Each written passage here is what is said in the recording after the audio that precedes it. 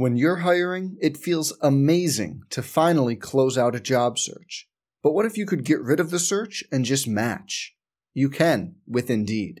If you need to hire, you need Indeed. Indeed is your matching and hiring platform. With over 350 million global monthly visitors, according to Indeed data, and a matching engine that helps you find quality candidates fast. Ditch the busy work. Use Indeed for scheduling, screening, and messaging so you can connect with candidates faster. And Indeed doesn't just help you hire faster. 93% of employers agree Indeed delivers the highest quality matches compared to other job sites, according to a recent Indeed survey. Leveraging over 140 million qualifications and preferences every day, Indeed's matching engine is constantly learning from your preferences, so the more you use Indeed, the better it gets. Join more than 3.5 million businesses worldwide that use Indeed to hire great talent fast. And listeners of this show will get a $75 sponsored job credit to get your jobs more visibility at Indeed.com/Blue Wire. Just go to Indeed.com/Blue Wire right now and support our show by saying you heard about Indeed on this podcast. Indeed.com/Blue Wire. Terms and conditions apply.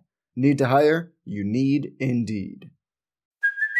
Hey, it's Kaylee Cuoco for Priceline. Ready to go to your happy place for a happy price? Well, why didn't you say so? Just download the Priceline app right now and save up to 60% on hotels. So whether it's Cousin Kevin's Kazoo Concert in Kansas City, go Kevin, or Becky's Bachelorette Bash in Bermuda, you never have to miss a trip ever again. So download the Priceline app today. Your savings are waiting.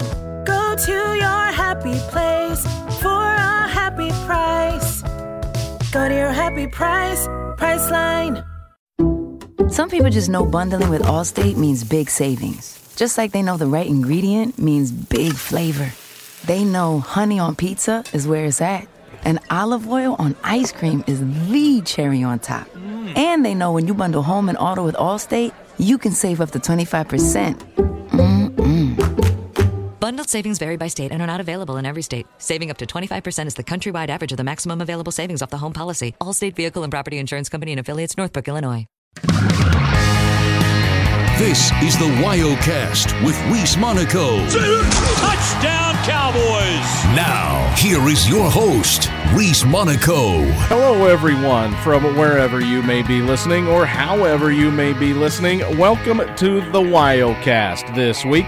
It is a bye-week edition of the WyoCast. The Cowboys are off after winning 2 straight. So we'll talk a little Wyoming high school football today on the WyoCast, since War Memorial Stadium will become the center of the high school football universe for the state of Wyoming. 5 champions will be crowned as the state championships will be held in Laramie at War Memorial Stadium. So we will visit with Frank Gambino from WyoPreps.com talking about championship weekend. It is the bye week, so we will also talk some Wyoming wrestling. The Cowboy wrestling team opening up the wrestling season with the Wyoming Open in Laramie last Saturday. I had a chance to visit with Cowboy head coach Mark Branch, entering his 11th season as the head coach of the Cowboys. I think you might enjoy that one. And Cowgirl basketball, Cowboy basketball underway. I had a chance to visit with Wyoming Cowgirl basketball coach Joe Legursky in his 16th season as the head coach of the Wyoming Cowgirls. Had a fun conversation with Coach Legursky. All of that coming up on the WyoCast. You can catch the WyoCast on all kinds of formats: Apple Podcasts, CastBox, Google Podcasts, iHeartRadio, Pocket Cast, Radio Public, Spotify, and Stitcher. This is the WyoCast.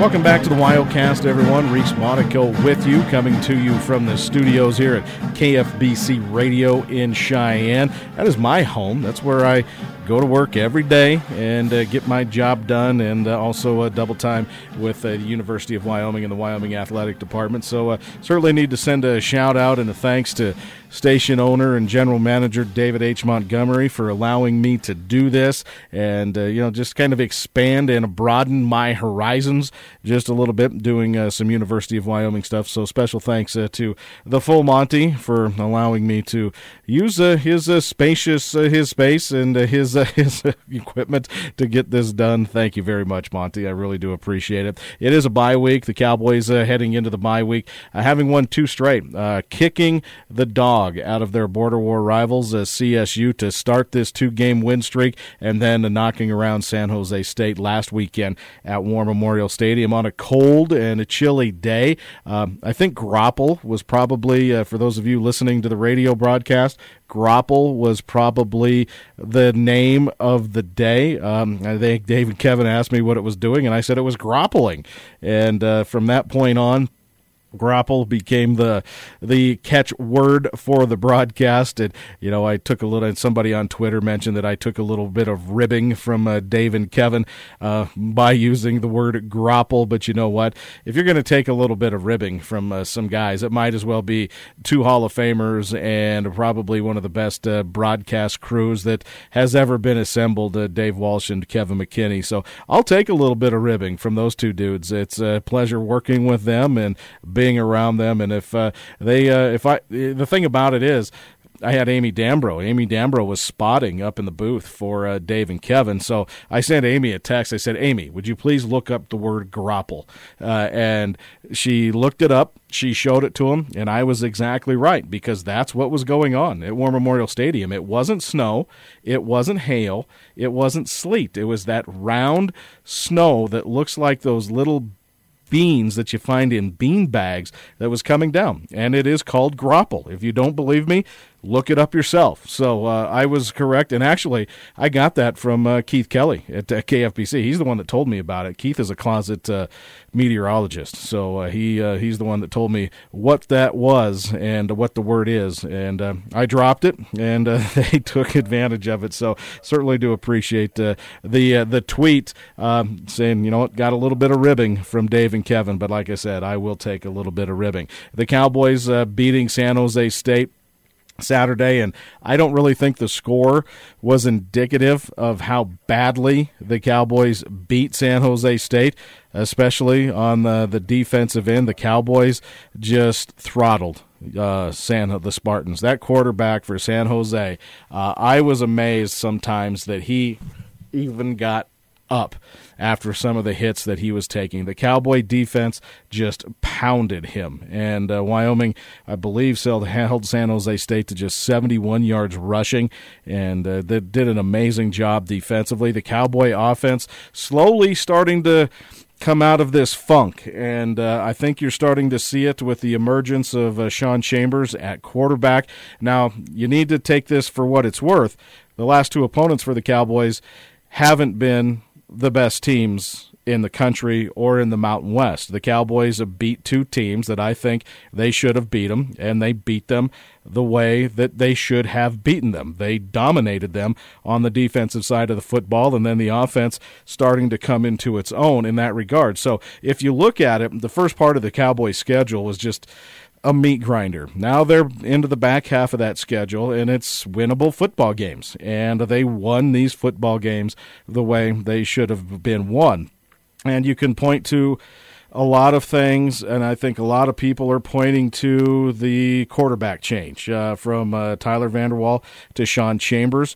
And Sean Chambers is a true freshman, and he has certainly provided a spark, and he is growing into this offense. Coach Bull mentioned in his postgame show that they've only gotten about 25% of the offense in regards to what they want Sean Chambers to do, because he was running the scout team, for goodness sakes, guys. I mean, he was on the scout team, and what you do on the scout team is you run the opposing team's plays, the opposing team's offense for your defense to look at. He wasn't even running Wyoming stuff. So in the span of about 2.5 weeks, he has gotten to the point where he has led the Cowboys to 2 wins, and now in the bye week, hopefully they'll be able to open that playbook up a little bit more and get him going to do what he needs to do, and that means throwing the ball a little bit more and going over through the air, because they're going to have to do it at some point.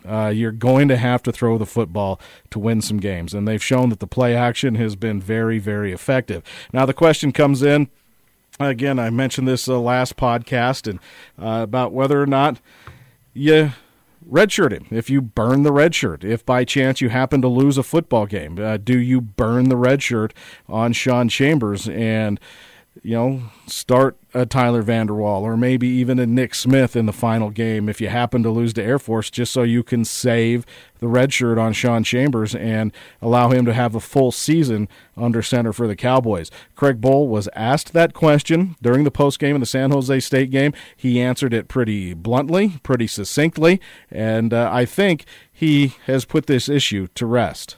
I think we've already addressed that. We're doing whatever we can for our football team this year. And Sean has got a great attitude. And we have some outstanding seniors that deserve an opportunity to win every single game. And so that's the mantra we have, and that decision's already been made. And we're comfortable with it. That'll be about the last time I answer that question. So I think that settles the debate on whether or not the red shirt is going to be burned for Sean Chambers moving forward. I fully expect Sean Chambers to be the quarterback for the Wyoming Cowboys against Air Force, against New Mexico, and if they happen to win those 2 games and are fortunate enough to get to a bowl, because at that point they would be bowl eligible, I fully expect him to be the quarterback for the Cowboys in the bowl game. And I know there's a lot of arguments, a lot of debate online, social media about the pros and cons of this. The only question I have is, as bad as the Cowboy offense was before the quarterback change, people were clamoring for a change. They wanted something different. Fans were wanting a different direction for the Cowboy offense. So if you decide to keep the red shirt for Sean Chambers, are you willing to go back to what it was before Sean Chambers was the quarterback and absorb that again, just so you can save a full year of eligibility for him? I mean, he still would have 3 years to grow, 3 years to be the quarterback. I think that is more than enough, and I think Coach Bohl has had that conversation with him, and I think he's open to say, you know what, we're going to do whatever we can. And I agree with Coach Bohl. There's seniors on this football team that deserve to have every opportunity to win a football game, and the final game at home is going to be against the Air Force Falcons, and hopefully there will be a full crowd on hand when say goodbye to those seniors that have bought into this program, have done everything that they can. I mean, you talk about a Dewey Wingard and Andrew Wingard, who has just been a Cowboy favorite. I had a chance to talk to Caden Jackson after the game. What a good guy that is. He's a senior. He said, this is my last run. We got to do everything we can to win football games. And for guys like that, I agree with Coach Bohl's decision to say, we are playing for the now. We're not looking ahead and worried about redshirt. We need to pick up wins, and we need to pick up wins now. As far as Tyler Vanderwall, he's been doing everything that Coach Bohl has asked him to do, and he is, being a good teammate. And he was asked during his press conference this week how Tyler Vanderwall is handling the demotion to Sean Chambers. It's been good. The times I've talked to Tyler, he's always taking notes. He's paying attention when he's not taking reps. He's been encouraging during plays when the defense is on the field, all the quarterbacks are there. He's been really a great, I wouldn't say cheerleader for Sean, because Sean doesn't necessarily need a cheerleader, but he's been a really good teammate. And I think that's indication of where we're at as a football team. There's not guys out there that don't have a selfish agenda, and we appreciate Tyler. And Tyler's, there may come a time when his services are needed, and he's prepared for that. Robert Gagliardi even brought the issue up with Tyler Vanderwall himself. Robert Gagliardi, the outstanding beat writer for the Laramie Boomerang, asked if Tyler Vanderwall, if he had plans to return. And this is a quote from Robert that he had in the Boomerang and in the Wyoming Tribune-Eagle, also on Twitter. And here's the quote. It starts off, "Absolutely. And I say that because Wyoming was one of 3 schools to offer me a scholarship." It says, "I'm a Cowboy for life. I signed that letter of intent to stay here for 4 or 5 years, and I'm going to give this school everything that I have." Now, that is taking the high road for Tyler Vanderwall, and I think he still believes he can be the quarterback of this team, and he intends to compete for the starting position next year. I like that quote because nowadays you just don't see that from guys, in whether it's football or basketball or whatever. If things don't go their way, they just pack up and they transfer. They just move on. And I really, really respect the fact that Tyler Vanderwall made that statement in regards to staying at Wyoming. And he says he's a Cowboy and he's going to finish this thing out. Now, Nico Evans is the same kind of guy. He's shining in his senior year. He's a guy that didn't run away when he wasn't getting a lot of playing time. He's a guy that just didn't pack up and leave when he wasn't getting all the playing time. He stuck it out, and now he is having his shining moment for the Wyoming Cowboys. He is putting together a season that is absolutely incredible. I mean, it's one for the ages, 1,000 yards rushing. Nico Evans right now is 4th in the nation in rushing yards at 1,166 yards. He's 2nd in the NCAA in rushing yards per game with 145, almost 146 yards per game. Those are huge numbers, and you need to remember that Nico missed 2 games due to injury. He was knocked out in the second half of that Washington State game when it appeared as if he was going to go on a roll and really put that team on his back against Washington State. So he had to miss 2 games. Now, one of them was against Missouri. Yards probably would have been hard to come by against that, and the other one was against Wofford. So he may have picked up some more yards there. But he's putting together an absolutely incredible season with 2 games left. Hopefully he can keep this thing up. I mean, you look at Wyoming and the rushers and comparing him to Brian Hill. I think Brian Hill, as far as my time covering the Wyoming Cowboys and being associated with Wyoming, I think Brian Hill is kind of the standard. He put together an 1,800-yard rushing season and a 1,600-yard rushing season. I'm not saying that Nico Evans would have gotten to those numbers, but I think that he probably could have pushed those numbers a little bit and gotten close to where Brian Hill was, but Brian Hill has certainly set the stage for, as far as to set the bar real high for any running backs that are set to come through Wyoming. And Coach Bold talked a little bit about Nico Evans and the player that he has transformed himself into throughout the summer, and he says it started in the weight room, and he says it just continued on there. And that started in the weight room in the winter. Constantly I'd gotten feedback from our strength coaches about his progress, his due diligence, his attention to detail, and then his list began to change. And so our strength coaches had talked to me a couple times, boy, Nico's having a great winter. And there are some guys that make strides in the weight room and it really doesn't translate to what goes on in the grass. Then he did well in the spring game. And so you kind of started to look, and then the times during this year, he's got really good vision, and where he has changed is he's got an extra gear. I mean, and he's pulled away, whether it's Boise or last week, time and time again, he's pulled away from defenders. And as you know, I think Boise's got guys that can really run in the secondary. He ran away from those guys, and he ran away from the San Jose State guys. And so he's really turned into being an excellent running back, being patient, and I think Nico is a case in point that goes 180 degrees difference from everybody else right now in college football. If I'm not playing, if I'm not, quote, the man, I'm leaving. And here's a guy that had put his time in, was a reserve running back, was more or less a guy that we utilized on pass protections, hardly ever run. And here's a guy that waited his turn, and not just waited, he improved, he embraced the opportunity that he was given, and he's an excellent runner, and I think his numbers are bearing that out. I did have a chance to look at some of the NCAA statistics for Wyoming, and I know they're on a 2-game winning streak, and the offense looks better, but because the offense was I had a hard time saying the offense was so bad to start this season before a couple of weeks ago. You still look at the rankings for the Wyoming Cowboy offense. Total offense, they are still 124th at 318 per game.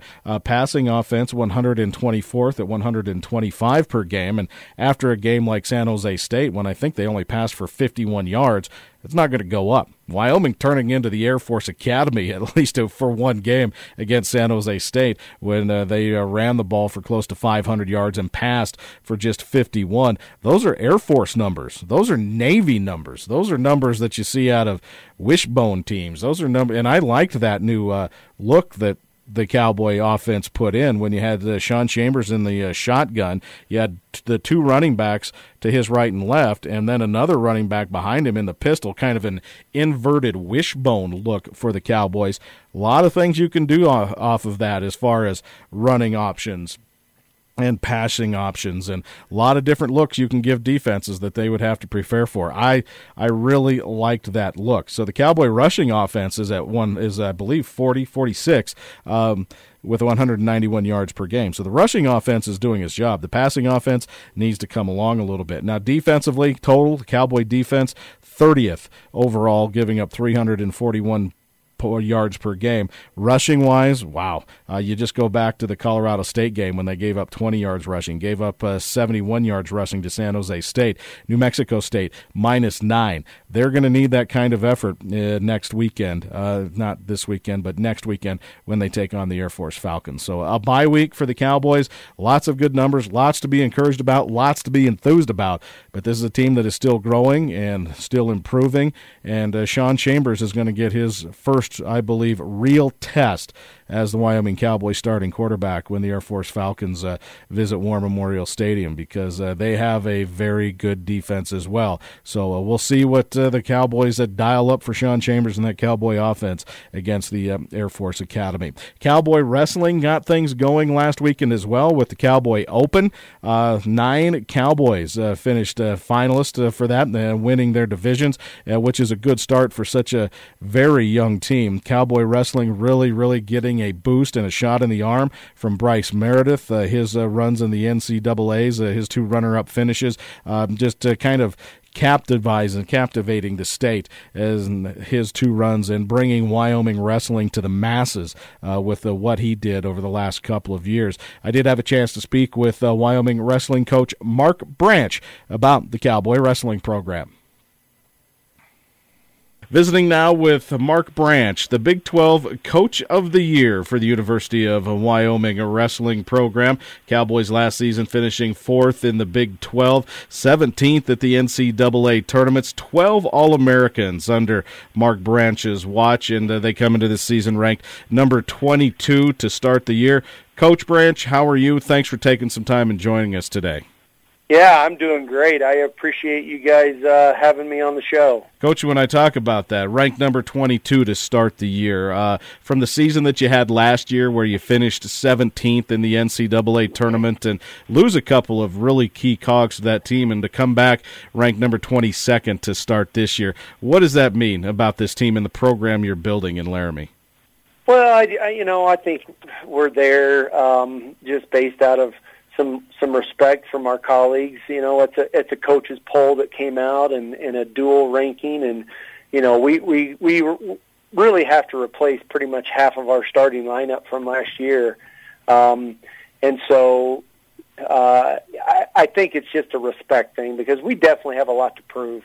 We're going to have to go out and earn that, and we have a very, very young team that's going to have to make sure we don't wrestle young. If we wrestle like young guys, then we're going to struggle being that type of caliber program. So we got to show some maturity, and as a coaching staff, we're settled in and ready to be patient with this group, and we want to win right away. But at the same time, we're going to make sure we continue to develop them throughout the season, and we want to be. Obviously, we're always looking to improve. So there's nothing that, we finished 17th last year at the NCAA tournament. We want to keep climbing that ladder and do better than that this year. But we also know it's a long season, and there's a lot of work to be done to even get there, because you're right. We're replacing some guys that did an awfully lot of special things for this university and this program. Now, Coach, you mentioned it's a respect thing. You don't get that respect, though, unless you've gone out and earned it. Am I correct there? Well, we have, I think we have, but in the past, but it's a new season, and that's kind of something that I look at. They're looking at what we've done over the last several years. They're looking at the consistency that we've built. The thing is, like, I look at last year. They preseason had us ranked 10th in the Big 12. That was probably what I would call a lack of respect, because I felt like we were getting some disrespect there. So this is kind of the opposite. I'm like, well, they've looked at the fact that when we're even maybe not supposed to do that well, that we've put solid teams out on the mat, and I think that's what they're basing that on, because we do have a lot of shoes to fill, and when you're replacing half your dual lineup, there's so many unknowns but that's the way it is across the country. There's a lot of unknowns, and we're going to have to go out and prove it. And we've earned it in the fact that this program's been consistent, and we've been consistently solid and pretty darn good over the last several years, and so that's pretty neat to see that respect. But we also know we have to earn it every day. Now, you mentioned don't go out and wrestle young. How do you not go out and wrestle young, Coach? Well, it's not easy. We've tried to, from a coaching preparation standpoint, we've tried to, devote our time in some of those areas that we often see young guys struggle. So we've tried to kind of approach that. But really it's just letting our guys understand. And you had somebody last year in Montori Bridges. He was only the second freshman All-American in this program's history. We've made sure to emphasize that shouldn't be an outlier. That should be every year. Every year we want to have young kids that are All-American. That's the key to being, a top 10 program in the country. You need to have freshmen All-Americans. You need to have sophomore All-Americans. If you're just relying on that occasional senior, junior, it's hard to really get leverage to move to that next level. So we tell our young guys that, we expect our young kids to be challenging every year, just like Montori did. And it's easier said than done, but when your teammate has actually stepped in and accomplished that, I think it's more of a reality to go, man, we got a guy right here that made it happen. So they want to model themselves after guys like Montori, and that's how you have to get those young guys to kind of grow up a little faster. Yeah, you mentioned Montori. You also had Brandon Ashworth and Sam Turner qualify for the NCAA tournament. How does their experience in that tournament and getting to that level help with this young team? Well, Branson's been there twice now, and I know he hadn't been happy with his performance, but he is, he's one of our few seniors even on the roster, and he's definitely got the most maturity of anybody on the team, and he's consistently throughout this is his fifth year in our program. He's been from the get-go. He's been one of the hardest workers in the room. So those guys, we need leadership out of guys like Branson, Montori. Sam Turner's moving down a weight class. He moved down to 141 where the vacancy from Bryce Meredith was. And I think that's something that can be a big benefit to him because, he had a great kind of a breakout freshman year. We didn't even necessarily look at him as our most likely starter last year, and yet he broke into the lineup and had a pretty darn solid year at 149. Now he's going to be moving down. He's going to be bigger and stronger. He's doing a great job of really being disciplined with his weight. And so, we're looking for some big things, but we want him, he stepped up consistently and this year been one of the hardest workers in our room, which was good to see. I think he's very motivated right now. We just need to get him out on that mat wrestling a little more aggressive. And that was the one takeaway from this weekend. We had some guys that were wrestling conservative, and they were wrestling to win matches rather than wrestling to just score points. And we want to simplify things and just have guys that go out and score early, score often. Wins and losses will take care of themselves, and we'll learn a lot faster if we go out and we wrestle. If we go out and we stand around and we don't do much, it's hard to learn and it's hard to get better. So that's kind of the message that we're sending to our guys right now, because if we want to get better quick, we need to go out and make mistakes. And, that's something you don't coach probably in most sports. You don't go, hey, let's go out and make mistakes. But to be honest, we need to see what mistakes we're making to know what we need to fix. And if you go out and you just wrestle cautiously and you don't make any mistakes, you really have a hard time getting better. Now, you mentioned that Sam Turner's moving into the spot where Bryce Meredith was. And I mentioned, you lost Bryce Meredith. Archie Colgan is also gone.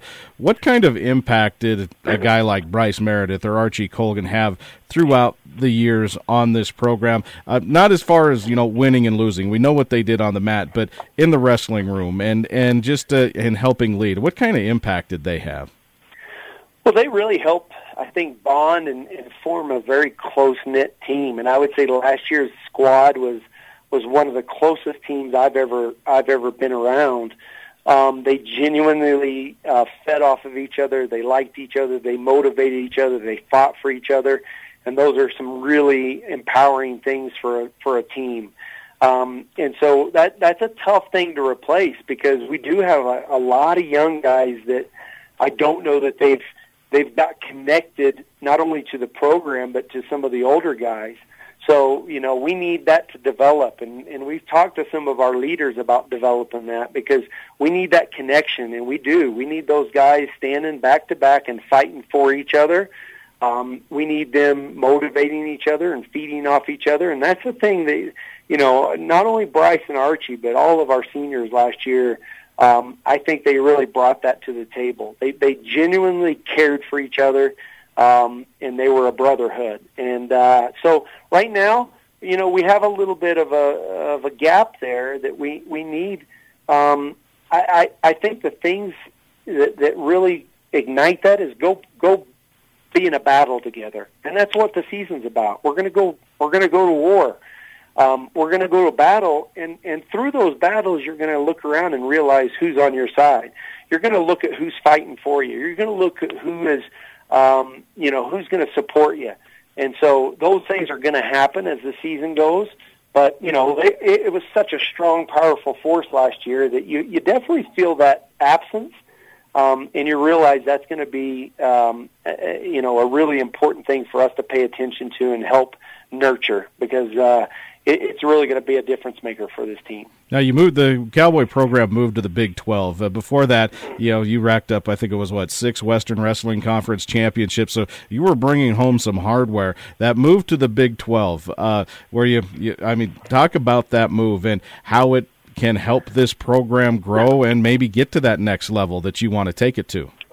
Well, you're right. We were consistently in the mix for winning conference titles, but that didn't have a lot of teeth to it. It didn't really mean much. Now, obviously you just want to be the best, so you're always going to try to do that. But at the end of the day, you won the conference championship, and didn't necessarily mean you were relevant in the country.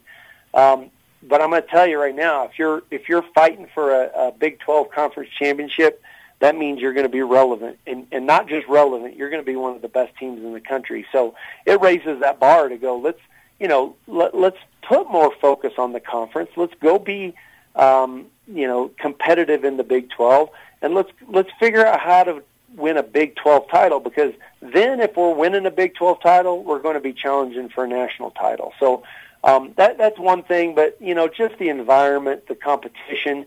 The tournament itself is a 2-day tournament, which means we weigh in twice. The NCAA tournament's a 3-day tournament where you weigh in 3 times. And so just the size of the tournament, the multiple weigh-ins. We wrestled the Big 12 tournament in the WyoCast Center in downtown Tulsa. It's a 20,000-seat beautiful arena. We wrestled the Big 12 finals up on a stage just like the NCAA, so it's a simulation. You know, our guys get a taste of what it's going to be like in 2 weeks when they go to the NCAA tournament. So that alone has been, to me, that legitimately gave Bryce Meredith the opportunity to go compete for a national championship, because if that was gone, it's really, I think you're a lot farther away from it as far as just knowing what it's like and getting prepared for it. So I think, to be honest, the move to the Big 12 really had a huge impact on Bryce's career and Bryce's success. Coach, how would you describe your coaching style? You a hands-on guy? You get in there, you still get in there and mix it up with these guys?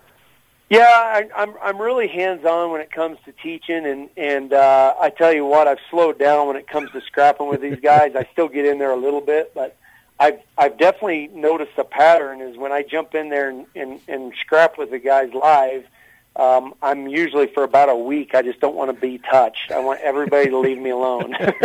So I find that I'm almost always something hurts after I do that. So I still get in there. I got on the mat this morning with our 197-pounder, and we went through some drills and stuff. But I limit myself to kind of the exertion that I put out there, because as I get older, there's consequences, and that's a good lesson to learn in life. Well, it's that old Toby Keith song, right? You ain't as good as you once was, but you're as good once as you ever was, right? I can only try to be as good as I once was. Well, you know what? When you what your was pretty good, Coach. At Oklahoma State, you were pretty darn good. You just signed a contract extension too before this season starts to get you through to the 2022-23 season. What does that say to you about the commitment that UW has to wrestling? Well, I think it's a great match. You know, I feel like I'm a good match for this state, for this program, for this university, and this state and this university is a great match for me. You know, and so I think, same thing with recruiting. Like, we're looking for those individuals that can fit in here, and I fit in here as a coach, and I've enjoyed what we've been able to do with this program, and I'm excited about what the future holds. And to be honest, I was just talking about this on a podcast this morning. It's starting my 11th year. It does not feel like I've been here that long. It still feels fresh and exciting. With this young group I have right now, I think I can't think of a time I've been more excited, even though I know that we have our challenges in front of us, and I know that we have a lot of youth, and we're going to have to really be patient. I'm as excited as I've ever been, and I think that's pretty cool, because after the Cowboy Open Saturday night, I'm texting Matt Wisenant, who's the deputy athletic director here. I'm texting him. He was texting me about the results. I was texting him about getting fired up. So I haven't lost that excitement, and I think that's a sign of a good match between me and the university. So heading up, you got the Northeast duels, and then just a couple of home duels. You have Nebraska and West Virginia also coming into Laramie. I think that's one thing I've kind of liked about what you've done, Coach, is you've been able to bring some of the big-name schools to Laramie and get some of those matches in, and create excitement for Wyoming wrestling when you bring some of these bigger-name schools in. Yeah, and we've been on the losing end of a lot of those duels with the schedule that we put together. But at the same time, if you don't test yourself against the best, then you don't really ever know. And so that's always been important to me, is to make our schedule, make sure we don't pad it. We're going to go out and try to hit the best competitors that we can find. We're going to try to hit guys from all over the country too, so that we get a little taste of different styles from different regions. But to me, if you avoid it, then you're going to know that. You can't trick yourself. You can't lie to yourself. So from an individual standpoint and a team standpoint, we'll take our losses, and we'll learn from them. We don't ever just we don't ever roll over because we get beat up. We're gonna go, hey, we got beat up from the best program, and here's why they're the best program. We saw it firsthand. Here's what we can do to close that gap. And so, we don't shy away from competition. and we're excited. This year's schedule is probably the toughest schedule I've ever put together from now until January. Now, second semester, I don't think is quite as challenging as the first semester, but we still have to survive the first semester, and that's going to be a challenge in itself. Yeah. Because we definitely have our hands full, and it's going to be exciting to see what happens here in the next couple months. Now, Coach, I promised a friend of mine I would ask you this question. We were just talking one day, wrestling, and your name got brought up, and your national championships, and he wanted me to ask you this question, so I promised him I would ask you this question. He goes, I wonder what it's like to be Mark Branch and walk into a restaurant or someplace and know I'm the toughest guy in the room. What is it like to be that guy when you walk in and know you're the toughest guy in that room? Well, I tell my guys, my wrestlers, I said, I remember the training I put in at Oklahoma State, and I remember, when the final whistle blew and practice was over, I wasn't bouncing out of the room. Many times I would collapse on the ground, and it would probably take me, 15, 20 minutes to collect myself to get up and to walk to the locker room and to shower and to get dressed because I felt like I was going to die. But I said, but then when I walked across campus, I had my chest out a little bit because I knew I had done something that very few people could do.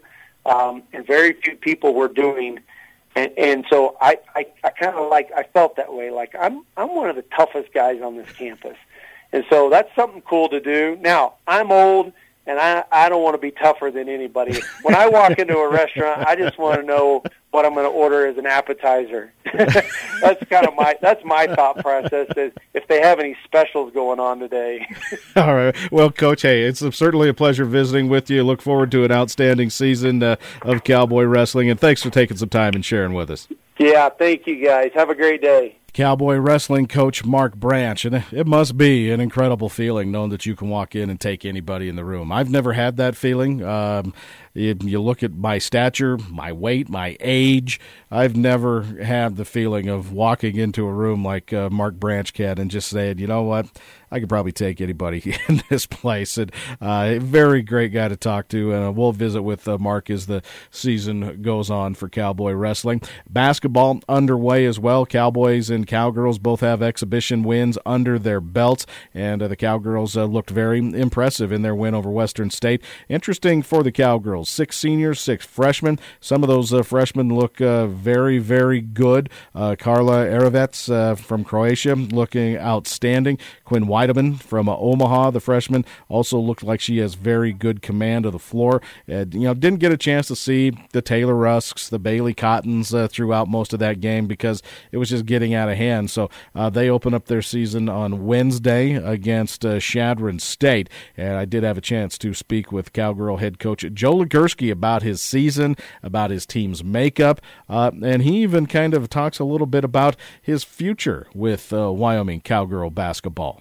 We are visiting with Wyoming Cowgirl basketball coach Joe Legursky, the reigning Mountain West Coach of the Year. Cowgirls set to get their season going on Wednesday against Shadron State. Coach, thanks for taking some time joining us today. Certainly do appreciate it. No, Reese, thanks for the phone call. Coach, you got things going with the exhibition game just over the weekend, but before we talk about that, just talk about this team, I guess, coming into this season. You were picked 4th in the Mountain West standings, didn't have any preseason all-conference players, of course, having to replace the Mountain West Player of the Year in Liv Roberts. When you look at this season, coming into this season, what expectations do you have? That 4th place finish, are you glad to see that, or is that something that scares you a little bit with such a old and young team, Coach? Reese, over the years, when you're picked in the top half of the conference, that's what other people expect from you. And what we take a look at is that we have to develop as a group and see where we finish up at. There's so many variables that you have no control over. First and foremost is what the other rosters look like of who you're competing against, and then the biggest one is always injuries. And it seems like we've been hit with some injuries early, nothing that we've done since the start of practice, but what happened to players as throughout the summer.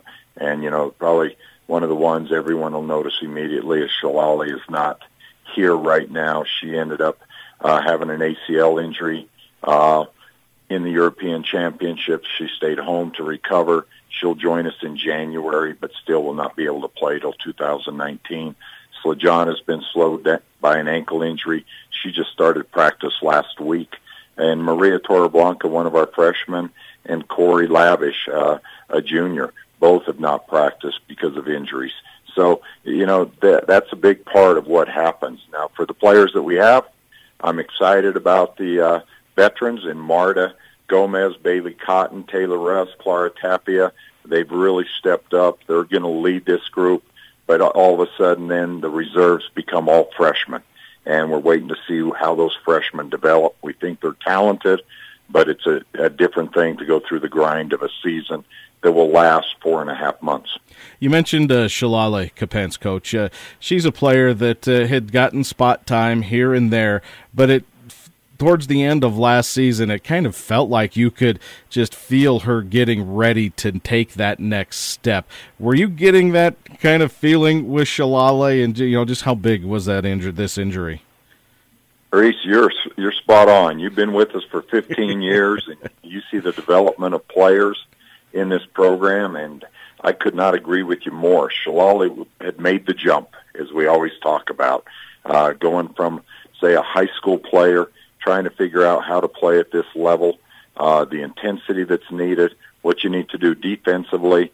Offense was never a problem for Shalali, and you could see her coming on and was going to be a big part of this season.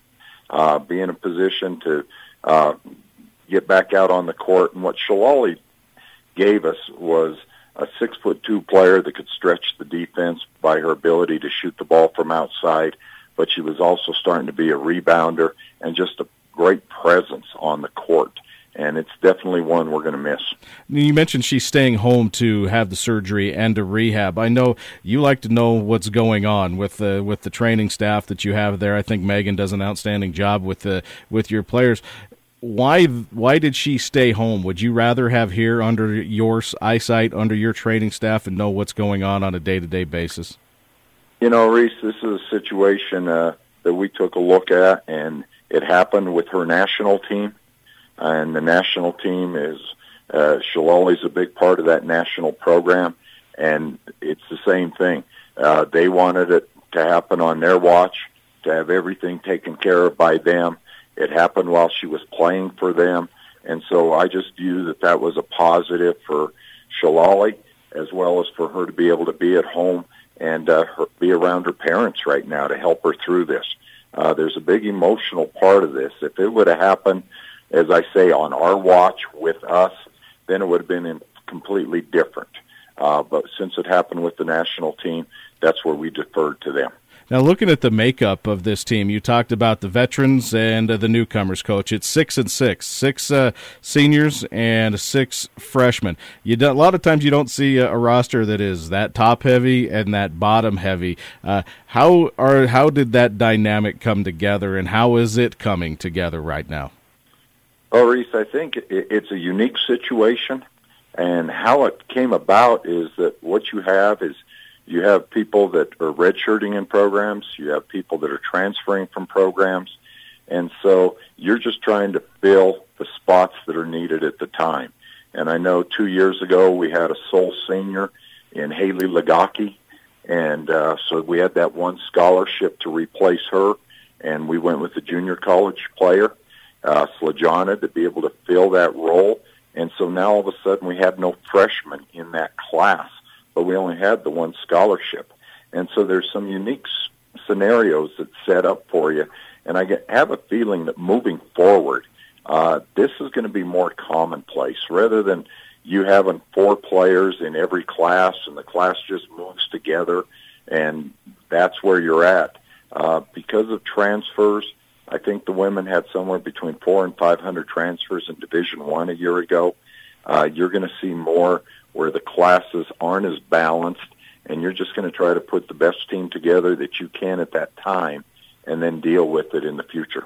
You mentioned the returners. Obviously, I think a lot of attention's being paid to Taylor Rusk. She really came on last year as a go-to type of player, Coach, but she was a go-to type of player with a Liv Roberts standing next to her, who was the conference player of the year. How difficult is for that player to have a player like Liv Roberts next to you, who's the focal point of a lot of players, a lot of teams' defensive schemes? Now, all of a sudden, she becomes the focal point. How difficult a transition is that?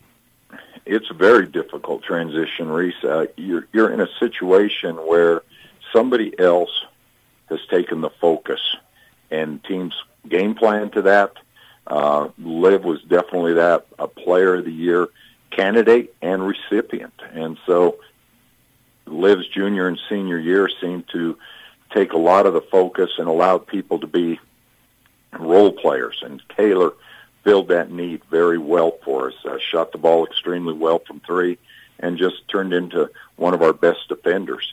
Now it's her turn as a junior to be able to step forward, and you're no longer that role player, and she's going to have to try to figure out how to get it accomplished when you're the focal point of things. And that's going to be a big step for Taylor this year. I think she's ready to do it.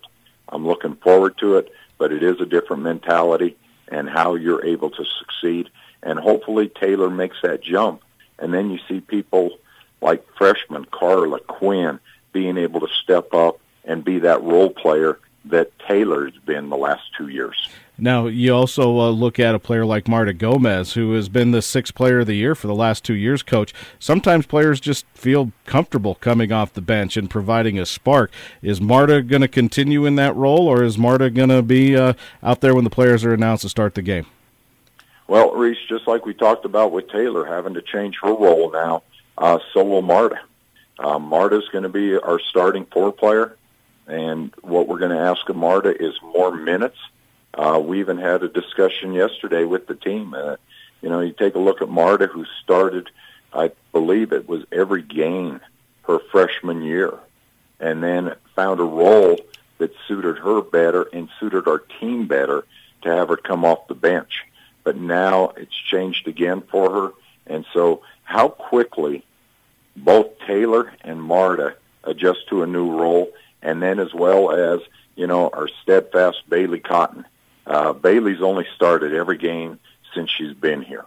But where Bailey's role's having to change, due to Shalali's injury, Bailey is now going to have to play at the four spot some, which back up Marta. And now that creates a situation where Bailey's going to be more on the perimeter. Her perimeter shooting's going to become a focus for us of what she can get done that way. By moving Bailey, you get an opportunity for Rochelle Tucker or Teresa Butalova to be able to step in and play at the five. And so when you start taking a look at how a team is put together, one injury to Shalali has created so much movement with this roster that I would probably say you don't think of the impact that has. And yet Marta's going to need to be in a different role as well as Bailey. Coach, you took some time to spit Teresa's last name out. Now you know what I'm going through. Usually in Prague, you can just yell out the first names. Now you've got all these foreign players with these different names. You got to be on the ball with those last names, don't you, Coach? I tell you what, Reese, I had to pause for a second to make sure I pronounce it correctly. And as we always tell our players, you know what? You go to that pronunciation guide, and we're all listed in there, including myself. And so that's where we put it on you, because I can basically tell Teresa, or we tell her, hey, she's number 2. We go, good job, 2. And that's easy for me. You don't get that luxury. Well, you use numbers, too, when you had players like Kayla Woodward. You always had good job 4. I mean, you just threw numbers out there anyway, Coach. But talk about the foreign influence with cowgirl basketball that we've seen over the last couple of years. You've got some good players, but is that the direction women's basketball at this level is headed, Coach? Reese, basketball has become an international game over decades here. And I think it's just been an opportunity for players to continue their education and continue playing basketball. And I've always stated that, we start in Wyoming first. And, I'm excited that we have Tommy Olson from Worland, Wyoming on this roster. Tommy's going to develop into a very good player for us. But that's where we start. And then from Wyoming, we look at the surrounding area, and then we start branching out even further after that and into Europe with assistant coach Boyan having his connections that way. But you start looking at every roster out there, and it's dotted with international players, and that's top 10 programs in the country all the way through to junior colleges throughout the United States. And so I think it's just become something where everyone is just looking to find players that want to be at their school. And I think that's the biggest thing is in the end, I know we're excited about, in about 8 days, we're going to announce our signing class. And we're real excited about our incoming class for 2019. And I think the fans are going to be excited about that. But we're always looking to wherever we can get somebody to say yes to Wyoming. And that's a big part of it. Coach, you mentioned earlier a couple of the freshmen, Carla Aravets and Quinn Weideman, Quinn from Omaha. It was apparent in the exhibition game that those two are talented. They seem like they have a very good court presence and court knowledge. It's going to be, I think, knock on wood, it's going to be pretty fun watching those two grow up together in the backcourt. Reese, it really is. Carla has the ability to play a one, and that's where we brought her in here to be a point guard. But she's really shown that she just can excel on the court, and we've even moved her to a three where we're waiting for Slajana to be able to practice more and get up to speed with what we've been doing. Quinn just comes in and plays rock steady. I thought she played like a veteran in our exhibition game. Gets 8 points, some rebounds, assists, and the good part, both of them defend tremendously. They're very athletic, good feet, able to figure out what we're trying to do. And as I tell them, it's a growing year for them. They're going to make mistakes, but they're making mistakes through desire to get better. And we're excited about what those two guards bring to the program.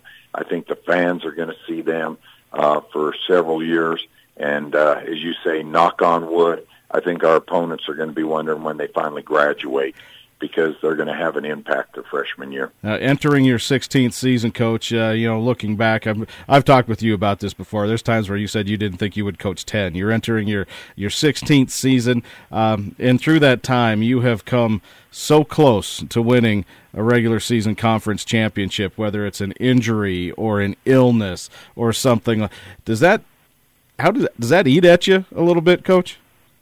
Yeah, Reese, I think when you're in this profession that, the goal is to get a championship.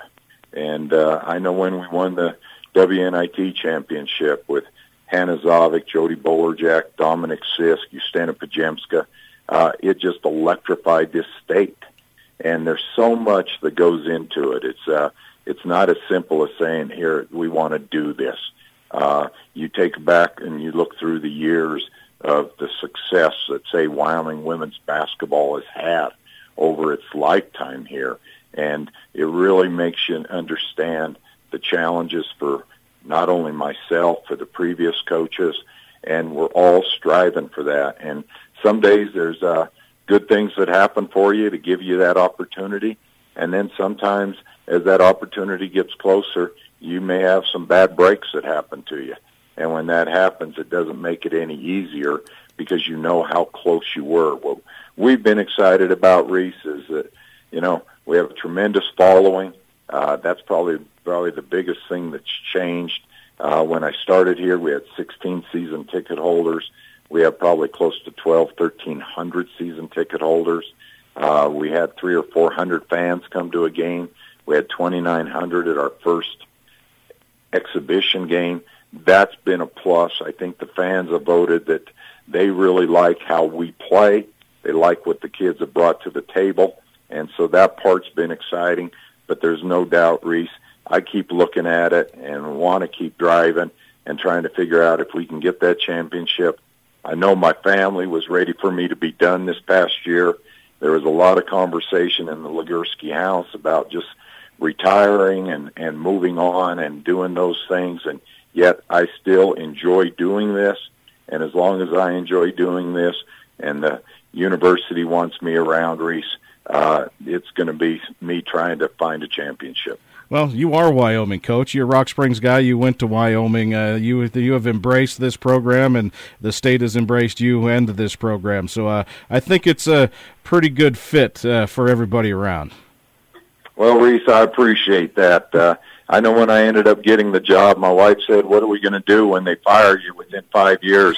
That was a positive conversation we had. And I said, well, if that happens, we'll have to make a decision then as to where we go. And as it is, we've won enough. I think we've done things the right way here. We graduate players. We care about what our players are doing beyond basketball. And it's really helped us, and it's been enjoyable. And you're right. I'm brown and gold all the way, going to school here, understanding what this place is about, and understanding what our fans go through to be able to watch us play in all our sports. I can't say enough about the fan base here at Wyoming, and appreciate it. And it's been a great ride. We've liked having you around, Reese. That's been a big plus for this. I know when we first started, it was supposed to be a home game only thing. Fought really hard to be able to get you to travel with us, and it's been a great ride for all of us to do this. And you're the one that ends up bringing the game to a place in Turkey as well as a place in Cheyenne. And I think that's important for our fans. Yeah, they might not have any idea what I'm talking about, Coach, but at least it's out there, right? Well, hey, them Cheyenne fans understand that. They're pretty smart. They're pretty smart, aren't they, Coach? They're okay with you. All right, well, Coach, I can't believe another season is underway. It's going to be another fun ride, and we certainly look forward to it. And I want to thank you for taking some time and joining us. Hey, Reese, as always, thank you. You do a great job for us and for this state as well. And as I said, you are the voice of the Cowgirls, and that's a very important voice for us. That's Cowgirl head coach Joe Legursky, and he pays me some compliments, but I need to pay him a compliment and his staff compliments for taking us in. Margie and I have been doing these games for a long time, and they treat us like part of their family and part of the team, and we certainly do appreciate that they have opened up that program to us and allow us the access that we do. You couldn't ask for a better head coach, a better representative of the state in Joe Legursky, and not only Joe, but his entire staff and how they run that program. It's been an absolute pleasure being associated with Wyoming Cowgirl basketball for as long as I have, and a lot of that pleasure comes from knowing Joe Legursky and his staff, Gerald Mattinson, Boyan Yankovic, Heather Ezel, Fallon Lewis, all on that staff are just top-notch. So I can't thank them enough for allowing us the access that we do have. It is a bye week for Cowboy football, so like I said at the start of the show, that opens up War Memorial Stadium for the high school football championships. 5 champions going to be crowned at War Memorial Stadium. Everything starts on Friday, wraps up Saturday evening at the War. A guy that very familiar, a guy a lot of people know, a guy a lot of people recognize his voice, and a gentleman that, well, I use that term loosely when I describe him, but with WyoPreps.com, Frank Gambino, breaking down a controversy that happened in one of the 3A semifinal games between Jackson and Torrington, and giving his take on just all 5 state championship games. Frank, incredibly knowledgeable about the prep sports scene in Wyoming, and Frank Gambino and I had a chance to visit about state championship weekend in Laramie.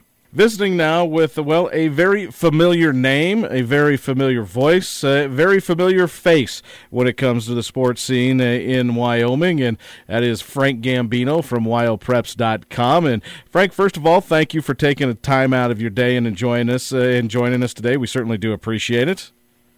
No problem. Anything for you, my man.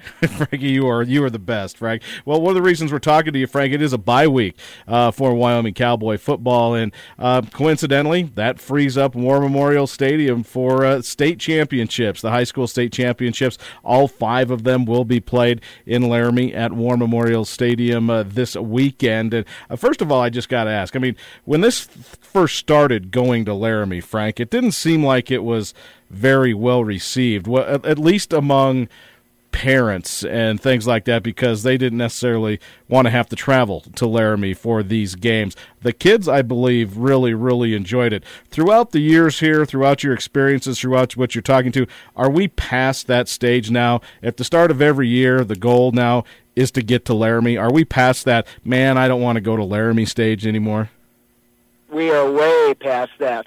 I think the players get a kick out of it. You know, coming out of it, whether they're dressing in the field house, whether they're dressing in the indoor practice facility or the new building, to them to come out on the field and play there I think is a great experience for them. Is it going to be a lot of people there? No, but we're in Wyoming, but I think it's the right thing to have all the games at the same spot. And I can speak selfishly from the media part of it because, you know, for us, you know, we wouldn't even have enough people to go to 5 different places in 5 different, you know, times and stuff like that. We can see all 5 games, 2 on Friday and 3 on Saturday, and give everyone else the full picture of what's going on. You know what? And some of these things, you're going to travel no matter what. What's the difference if you're in Sheridan traveling to Laramie or Cheyenne to play a state championship game? What's the difference? Just go. Exactly. I mean, there are some people that, you know, and I know them, that they're like, hey, you know, we worked all year, and, you know, we want to have that hometown, you know, home field advantage for the finals, and it's a big civic event. And yep, you know what? But guess what? The rest of the country runs all 5 of their state championship football games at a neutral site. Deal with it. That's Frank. I don't think I could have said it any better than, you know, only somebody like you can pull off making a comment like that. So just flat out deal with it. That's what makes you so special, Frankie. Is just deal with it, man. I love that. You know what? It's not that bad of a deal down there. It's really not. I mean, just play the game, for God's sake. Yeah, when I have a chance to, you know, when I'm not with the football team or with one of the basketball teams, I get there for everyone, and I thoroughly enjoy being able to just camp out and watch all of these games, because I'm seeing teams that I don't ever get to see all season long. I have never – the only time I get to watch a 6-man game, Frank, is at the state championships. And I tell you what, 6-man football in Wyoming is about as entertaining as it comes. And for me to be able to sit there and enjoy a state championship game for 6-man, man, I thoroughly enjoy that. It is special. But going into this weekend, Frank, it's not without a little bit of controversy. This happened in Torrington in the semifinal game between Jackson and Torrington. Torrington ended up winning that game, going for a 2-point conversion to put it away. But it was late in the game, and there was question over clock management and the amount of plays that were run and the amount of time that was on the clock. Now, I know the Jackson athletic director is appealing to the Wyoming High School Activities Association and formally protesting what happened. I did get a chance to see the WyomingFootball.com breakdown of what happened. I find it hard to believe that you can run 6 plays in 10 seconds like they did. What do you think's going to come of this, Frank? You know, Patrick Schmidt from WyomingFootball.com had it exactly right. So he went down by the frame, and they ran 6 plays in real time, 15.7 seconds. So when you only had 8.8 seconds on the clock, and they were and Torrington was on the Jackson 8-yard line. So, you know, obviously somebody screwed up the clock bad. People initially are blaming the clock operator. You know what? Most clock operators make mistakes like that almost all the time. Look how many times in college that the officials go, clock operator, please reset the clock to 2 minutes and 45 seconds. You know why? Because they are the ones that are supposed to be keeping track of the time, not the clock operator. So somebody on that crew there all of a sudden just lost track of Well, when this guy goes out of bounds, look at the clock or look on your watch or something and say, all right, we've got 4.2 seconds to go. I can't believe that it's a disaster, and all disasters are a sequence of events. It's not just one. Now, on the other, so Jackson, they have a legitimate beef. Absolutely, they do. But Torrington won the game. Say Torrington wins on the 3A championship against Star Valley. There may be people going, you know what? You don't even deserve to be here because you got help from the officials in the semifinal game. How is that going to come off? And how are all the Torrington people going to react? You know what? The players and coaches, it's not up to them. So you know what? We play the game. Yeah, I mean, I can understand that. But the bigger picture is that, you know what? Maybe they didn't really earn the right to be there absolutely and positively. I still think Torrington will beat Star Valley. That's because maybe they're going to use that all as motivation, but that's a sticky situation, and you can bet that the Wyoming High School Activities Office is not going to reverse any officiating in any sport by just because of mistakes or ineptitude. They're just not going to do it. It stands, and that's the way it is. It is part of the human element of sports. Nobody seems to like it. It'll be here today. It was there on Friday. It'll be there on Friday and Saturday again. Yeah, it certainly will. And not taking away from anything what Mark Lenhart and the Torrington Trailblazers have accomplished. I mean, they're 10-0. They're perfect on the season. That you go back to the Colorado Buffaloes, Frank, getting a 5th down. People make mistakes, and you just have to roll with it and deal with it. But I certainly do feel for those Jackson kids that think that they had a trip to Laramie just snatched away from them because the officiating crew couldn't manage the clock in that situation. I feel for those kids. I really do. I feel bad for them too. But you know what? Now after all that is done, now it's time. We got to move on. Torrington is going to take the field in Laramie, and they're going to play Star Valley.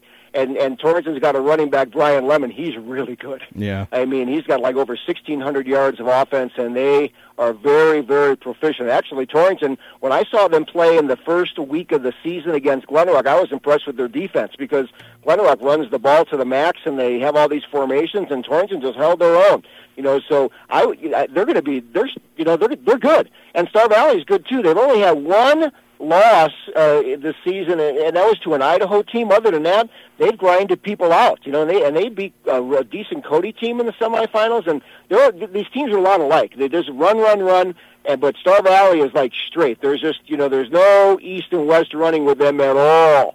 It's north and south, tackle to tackle, and they try to out-physical you. So, with all that little sideshow that's going on, I think the 3A game will be really, really good. It should be. I mean, Torrington, they haven't won a state championship in, what is it, Frank, 28 years? Star Valley won one 2 years ago. So one team is used to being there, the other one not so used to being there at this point. I thought out of this year, the teams that have the most to play for is Natrona, Torrington, Bighorn, and Farson. Those 4 teams all finished second last year, and they're back. Better, probably with a better addition than what they put on the field a year ago. And I think Torrington, last year Torrington, their quarterback got hurt in the game, and they just didn't play very well. I think all the motivation in that 3A game is on Torrington's side. They have the right people, the right talent, the right coaching, but they have to be almost nearly perfect because Star Valley does not beat themselves. They just don't. Very little penalties, very little turnovers. If Torrington were to win that game, they would nearly have to be perfect. So Torrington and Star Valley play the second game on Friday, which is the 3 o'clock game. Things get going Friday at noon with the 6-man game, and you mentioned Farson Eden. They're 10-0 coming into this one, Frank, against Burlington, who was 6-4. So, I mean, how do you see this one shaping up? I mean, Burlington has they've been there. Farson, as you mentioned, they lost it last year. I mean, if you just go based on records, it should be a Farson Eden romp if you just look at the records. With that being said, Burlington is the only team that's been close to Farson this year, and Farson needed to score on the last play of the game to beat Burlington. Burlington's 6-4. I'll say this about Farson, that Lane Mitchelson and that Clancy Gines, they can play for any high school team in Wyoming, any of them. I don't care what class. They're that good. You see them in track. You see them in football. They're big kids for a six-man school. They're just fantastic athletes. They're the best athletes on the field in every single game they play. So when you see them running up 60 points, 70 points, 80 points, this is no surprise because those two kids are really, really good. But I think they'll have far too much talent for Burlington to deal with. And, and Burlington's got some nice players, too. That Dante Garza is a good player, and their quarterback Cook is a nice player. But I would rank, I would give Farson to be the heavy favorite in that game in six-man. You mentioned the points that I do the high school report, and I look at those six-man scores sometime, and I just kind of chuckle, Frank. I mean, it's video game scoring is what it looks like sometimes in some of those six-man games. I mean, they just put up points at one right after another in some of those situations. You look at those scores sometimes, and you just shake your head and just go, wow, how do you even score 90 points in a game? Well, you know what? With the field at 80 yards long, I mean, teams don't punt. Yeah. Why would you? Just go all 4 downs to get and it's 15 yards for a first. So just why bother punting? Wherever you're at, just keep going. If you give up the ball and the other team scores, you're going to get it back really fast and just go down the field yourself. Go down and score again. Yeah, it's fun. I mean, you got all these. Everyone's eligible, and just. I think it's a blast to watch. I mean, that six-man football here in Wyoming is the old slice of Americana. Small schools where their enrollment is less than 100 and sometimes closer to 50. Where your senior class is like 6. Yeah. I mean, that is the kind of stuff that you want to watch all the time. It is absolutely classic. Well, that brings up the question. You mentioned class size. I mean, there was a problem this year with forfeits, Frank. Teams, schools not being able to have enough kids to put together a football team. And I know the Activities Association is trying to do things to mitigate that or try to limit the amount of forfeits, but that was a huge issue this year. Well, yeah, I mean, Saratoga, among others, had the forfeit games. Midwest had the forfeit games. When you've only got, on the six-man thing, you think they've only got maybe at max 12 or 13 players, really. And if you get some guys hurt, that's max.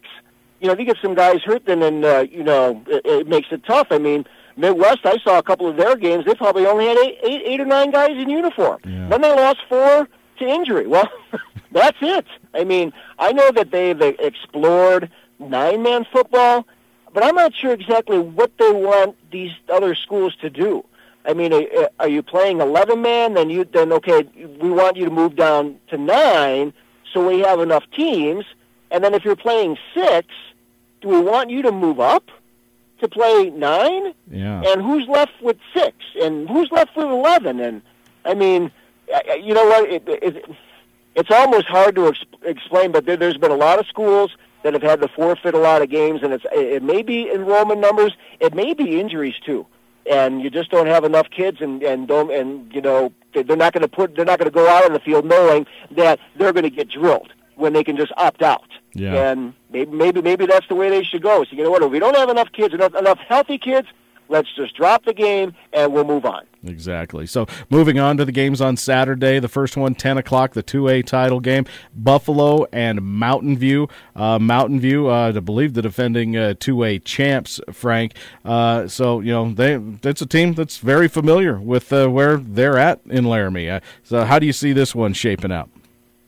Mountain View last year trailed Glenrock in that championship game and then rallied to win because they had more energy. And Glenrock ran out of gas, and Mountain View didn't run out of gas. They got that Braden Walk and that Kimball Matson in that championship game last year. Each guy played quarterback, and then each guy played receiver, so they were throwing touchdown passes to each other. It was the strangest thing. I mean, and then at the end of the game, Matson was what ended up being their quarterback, throwing it to Braden Walk and for the winning touchdown, and they're good. And that's not including that Brigham Blumel. So they have all the talent to win it again, and they had to rally again last week. Glenrock was up 14 points. And then Mountain View said, you know what, we're in better condition. We're just going to play football, and then they end up winning the game. On the Buffalo side of that thing, here's a team that went from 3A to 2A, and it was like a gift from heaven. Wow, we don't have to deal with the Star Valleys and the Codys anymore, and we can really make some hay in Class 2A, and they did. I watched them play earlier this year at Glen Rock, and they won a game on the last play of the game. I mean, and I look at stuff like that going, you know what?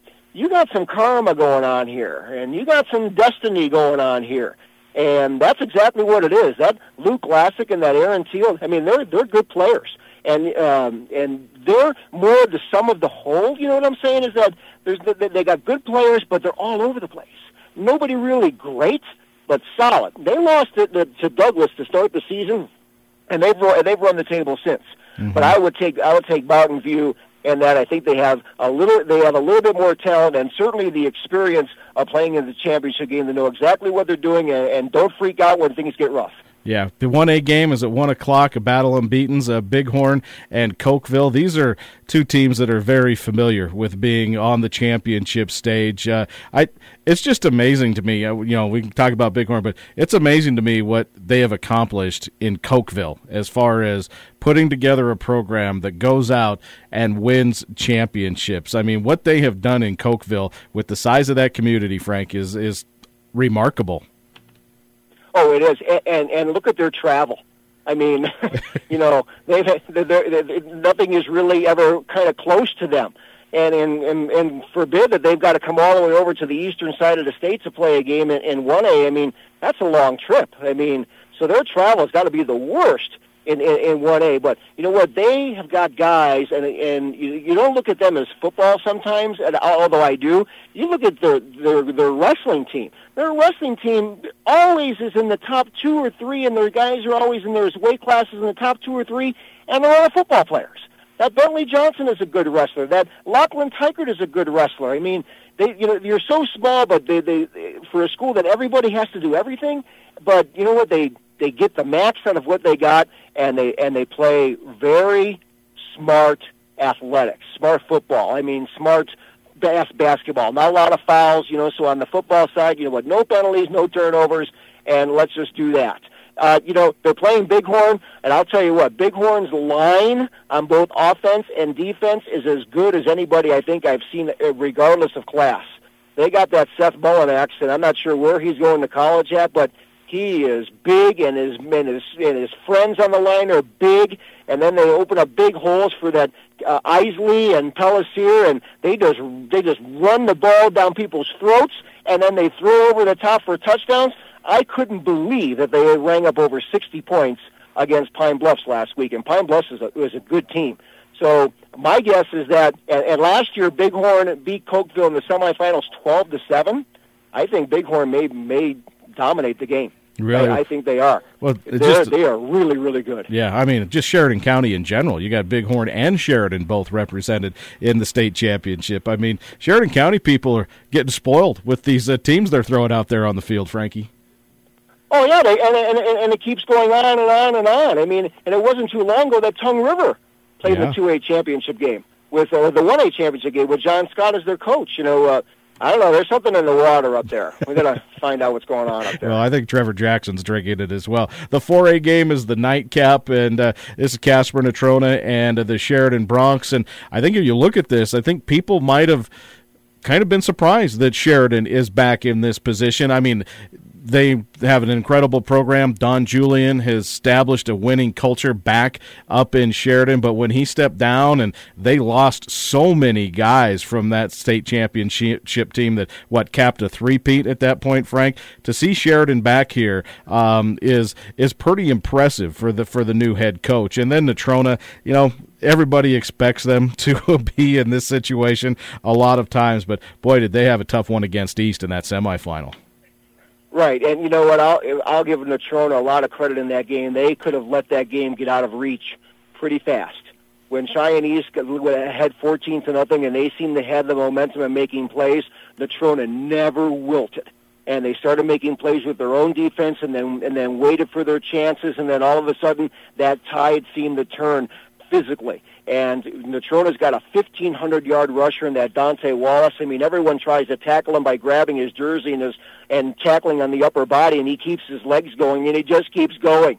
and going and going. It's like you need 2 or 3 guys to tackle the guy. Then they brought in a quarterback who was a sophomore, this Harrison Taubert. He didn't play the varsity down until like the 3rd, 4th, 5th week of the season.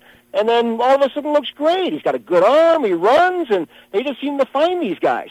I think all the motivation for this game, to be honest with you, in 4A is on the Trona side because they lost the last 2 4A state championship games to Sheridan. Last year was a close game. The year before that wasn't so close.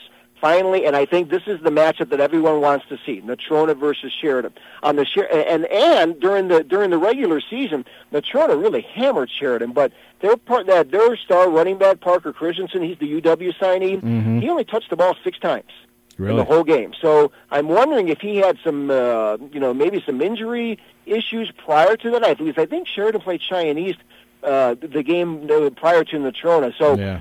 You can bet that dude is not going to touch the ball only 6 times on Saturday. He's the man. To tell Wyoming fans listening to this a little bit about Parker Christensen. I hear his name all the time. He seems like he touches the ball, plays offense, defense. Talk a little bit about that guy and what you think he could bring to the University of Wyoming. I think one depth. I mean, look at this. Who was punting for the Cowboys this last week against San Jose State? Dante Crow. From Sheridan High School in Wyoming. I think they're good enough athletes and smart enough to bring something to the college table. Maybe they switch positions. Maybe he'll be on defense. Maybe he'll be a running back. Maybe they'll make him a tight end. You got Natrona kids like Mr. Harshman, who got hurt earlier in the season for the Cowboys. You know what? If he plays, he's productive. I mean, Wyoming does have players that can make a difference at the Division I level. Christensen, I think, is that guy. Since he can do so much, Bull and his staff are just going to have to say, you know what, should we redshirt you right away and then develop you into what? Mm-hmm. I mean, who knows? I mean, it could be a number of positions. I think that's a real good indication of his versatility. Frankie, it's always a pleasure visiting with you. You know an incredible lot about the high school scene, working for WyoPreps.com, and I need to thank you and WyoPreps.com for all the help you guys provide me throughout the season, coming up with scores and things like that. But it's always a fun weekend when it's in Laramie, state championship weekend. 5 state championships, 5 state champions going to be crowned at War Memorial Stadium. Frankie, I know you're going to be there. Certainly do appreciate you taking some time and sharing your thoughts with us on the upcoming state championship weekend. Appreciate it, man. Reese, anytime, but let's chat again. Frank Gambino with WyoPreps.com. It is a championship weekend in Laramie, and if you get a chance, go watch it. It's a great weekend, a great event for those high school kids to play, some of them, their last football game ever at War Memorial Stadium. And I tell you what, Tyson Drew, the facility staff, and the whole athletic department does an incredible job putting on these state championship games for these kids and these teams. And hopefully it'll be memories of a lifetime. I know if the kids that win, it's going to be an incredible memory. If you lose, it'll sting a little bit, but it'll still be an incredible memory for those guys. So a state championship weekend for high school football in Laramie. All 5 state championship games will be decided on Jonah Field at War Memorial Stadium. That's going to do it for the WyoCast. Once again, would like to thank the Wyoming Sports Information Department, Tim Harkins, Nick Siemens, Harry Endicott, and Sean O'Sullivan for their help in arranging some of these. Special thanks to Frank Gambino as well for coming on and joining us, and producer Kyle Lathrop for his help with the WyoCast. This is the WyoCast. Thanks for making us a part of your day, everyone. And as always, the world needs more Cowboys. You've been listening to the WyoCast with Reese Monaco. The preceding has been a Learfield presentation.